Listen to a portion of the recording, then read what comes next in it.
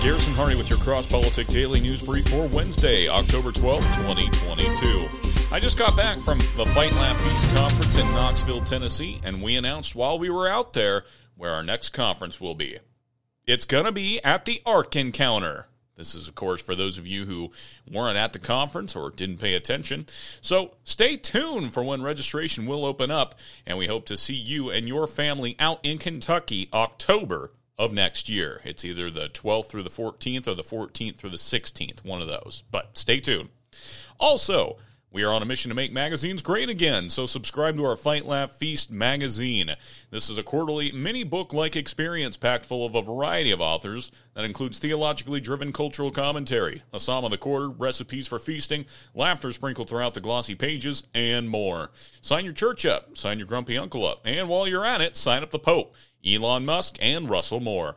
Disclaimer, this magazine will guarantee various responses, and Cross Politics is not held liable for any of them. Reading the whole magazine may cause theological maturation, possibly encourage your kids to take Lord's Supper with you, and will likely cause you to randomly chuckle with joy at God's wondrous world. Sign up today, 4 issues and $60 per year. That's it. Go to fightlaughfeast.com right now to sign up. Whew. How was that disclaimer reading there? That was pretty good, right? Now, here's what you may have missed over the weekend. Colorado officials incorrectly sent out 30,000 voter registration postcards to non-citizens. Colorado officials claim they accidentally sent approximately 30,000 postcards last month to non-citizens, instructing them how they could register to vote.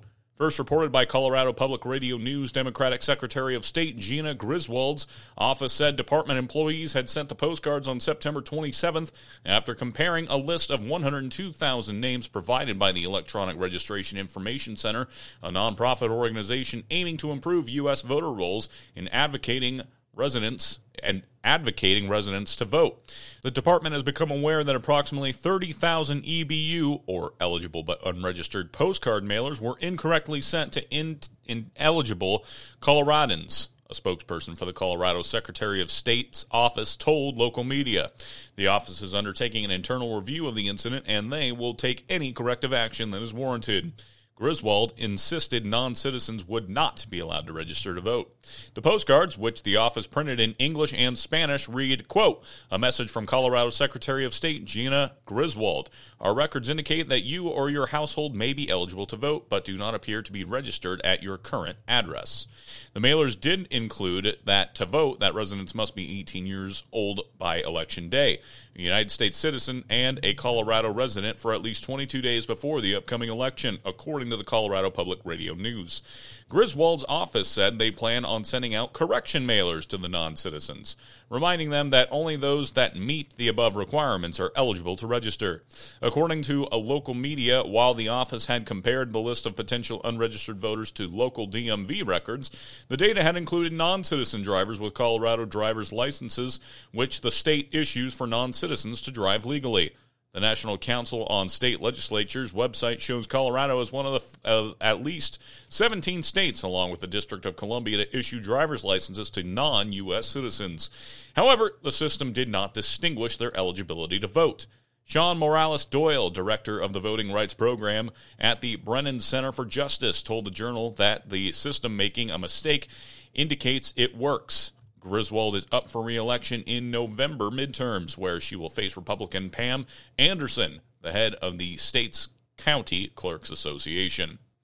Elsewhere, the CDC won't release review of post-vaccination heart inflammation. The U.S. Centers for Disease and Control and Prevention will not release its review of post-COVID-19 vaccination heart inflammation. The CDC has been performing abstractions on reports of post-vaccination myocarditis, a form of heart inflammation submitted to the Vaccine Adverse Event Reporting System. But the agency is saying that federal law prevents it from releasing the results. The abstractions are, quote, considered medical records, which are withheld in full from disclosure. Which is funny considering they wanted you to have vaccine passports to go into restaurants, for crying out loud. Anyways, the CDC told the Epoch Times in a recent letter responding to a Freedom of Information Act request. One of the exemptions in the act says that agencies can withhold materials that are, quote, specifically exempted from the disclosure by state if that statute requires that the matters be withheld from the public in such a manner as to leave no discretion on the issue, or establishes particular criteria for withholding or refers to particular types of matters to be withheld, and B, if enacted after the date of enactment of the Open FOIA Act of 2009, specifically cites to this paragraph. The CDC pointed out to the Public Health Service Act, which was enacted in 1944, and says that vaccine injury reports and other information that may identify a person shall not be made available to any person except the person who received the vaccine or a legal representative of that person. The information sought is available through the CDC website without details that would identify patients, the agency also said. The CDC said that it does not have a formal definition of abstraction, but that it means that the process of reviewing medical records, including autopsy reports and death certificates, and recording data in a database. Quote, please note that this definition means that any abstracted data, because they originate from medical records, is also considered medical records, a CDC records officer told the Epoch Times in an email. Refusing to release the data raises concerns about transparency, according to Barbara Lowe Fisher, co-founder and president of the National Vaccine Information Center. Quote, the stubborn refusal of officials heading up federal health agencies responsible for protecting the public health to come clean with the Americans about what they know about COVID vaccine risks is stunning, Fisher told the Epoch Times in an email. Fisher noted that the CDC has funded electronic medical record systems that collect personal health information and that the agency shares the data with a number of third parties, such as contractors and researchers. Fisher's called for a congressional probe into what she described as the disturbing lack of transparency on the part of the federal agency officials who granted COVID vaccine manufacturers an emergency use authorization to widely distribute the vaccines in December of 2020 and have recommended and aggressively promoted the vaccines for mandated use ever since.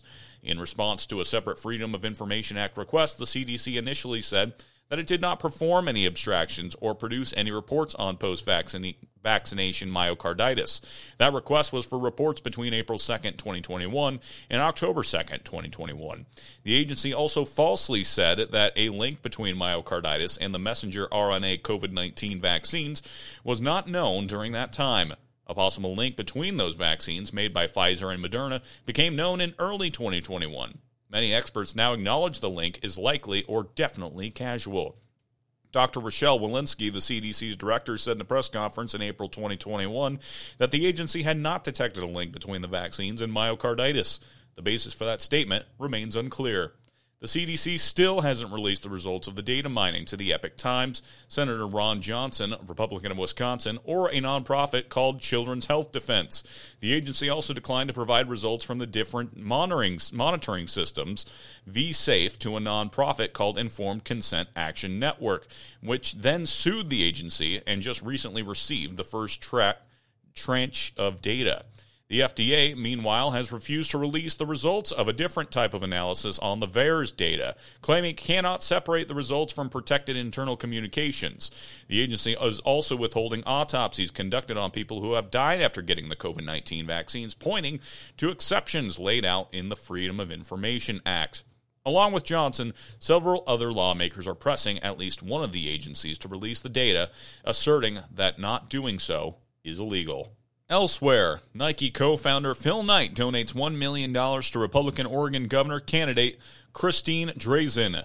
Knight's donation to Drazan's campaign comes after he donated $3.75 million to independent candidate Betsy Johnson, signaling his strong dislike for Tina Kotek. Now, Gabe Wrench, the water boy, said that, this money has some strings attached to it. But if he wants to view it as a glass half empty kind of take, then hey, I get it. He understands government a little bit better than I do, but I see this as a win. Republican strategist Rebecca Tweed told KGW Knight's donation said the two donations are not meant as an endorsement of either candidate, but rather an attack against the Democratic candidate. The donation comes as Christine Drazan stands within striking distance of unseating Kotek in a deep blue state that has not elected a Republican governor since Vic Atia in 1982. As Breitbart News reported last week, a recent Emerson College poll showed the Oregon House Republican leader actually leading Kotek by 2 points, 36% to 34%. A new Emerson College polling survey shows former Oregon House Republican leader Drazen ahead of former State House Speaker Tina Kotek 36% to 34%. 19% of those polled plan to vote for former Democrat Senator turned independent Betsy Johnson. The poll was conducted between September 30th and October 1st with 796 very likely Oregon voters. The survey's credibility interval, CI, similar to a margin of error, is 3.4 percentage points. KGW political analyst Len Bergstein concurred with Rebecca Tweed that Phil Knight's donation should be seen as a knock against Kotek by potentially putting Drazen on the path to victory. Quote, as soon as he sees some polls that say, wait a minute, there's a chance that Drazen could win, he's saying, well, maybe my money could make the difference to push her over the top, said Bergstein. This is not normal. This is not a normal election, she continued. We're having fun watching it because we have 3 original candidates for governor and a lot of interesting twists and turns in the race already, she added. And now, a quick word from one of our sponsors, Armored Republic.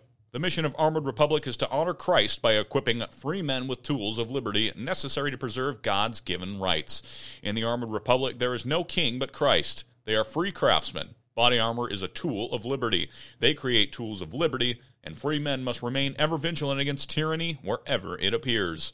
God has given us the tools of liberty needed to defend the rights he bestowed to us. Armored Republic is honored to offer you those tools. Visit them at ar500armor.com. That's ar500armor.com. Biden's railway deal to avert strike spiked by union. Nearly a month after President Biden announced that a deal would have been reached between railroad companies and their unions, the deal has fallen apart, raising concerns for a possible strike. The Brotherhood of Maintenance of Way Employees division of the Teamsters, one of the nation's largest railroad unions, rejected the deal on Monday, expressing discontent with the number of paid sick days, according to the Washington Post.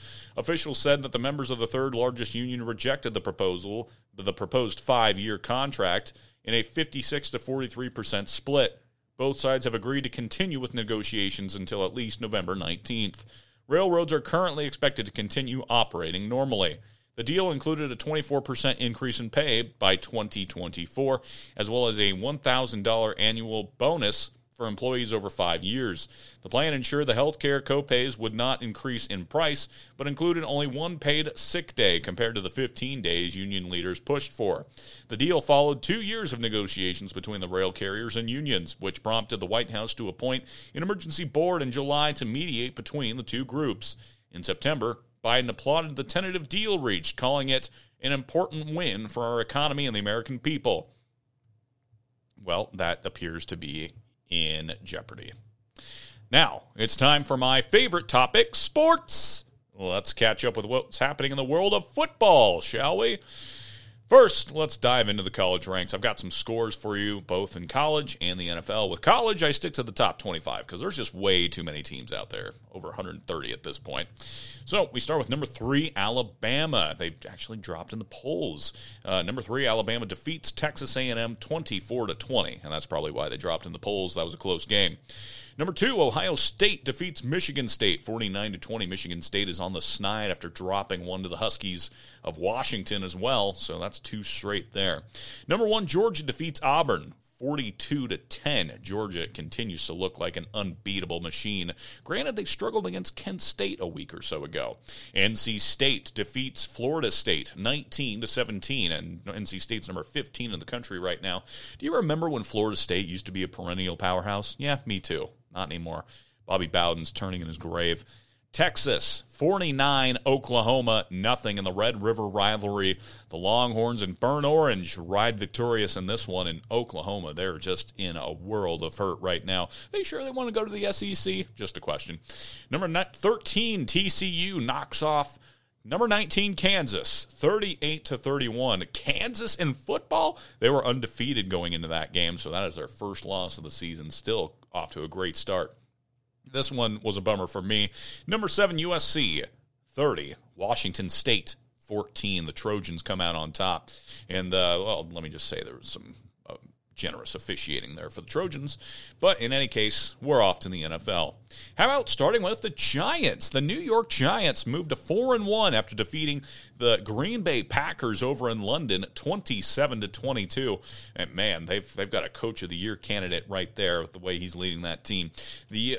How about the LA Chargers, 38-28 over the Browns in a hotly contested game. Hey, the other New York team, the Jets, 40-17 over the Miami Dolphins. To be fair, the Miami Dolphins are without starting quarterback Tua Tagovailoa, who, geez, he could be out for a while with those concussion concerns. How about the Buffalo Bills, 38-3 over the Pittsburgh Steelers? This is not the Pittsburgh Steelers of old, that's for sure. Josh Allen, he's got my early vote for the MVP this season. Bills continue to roll.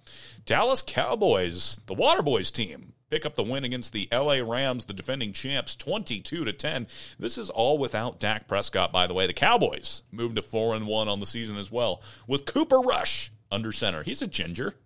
Gingers rule.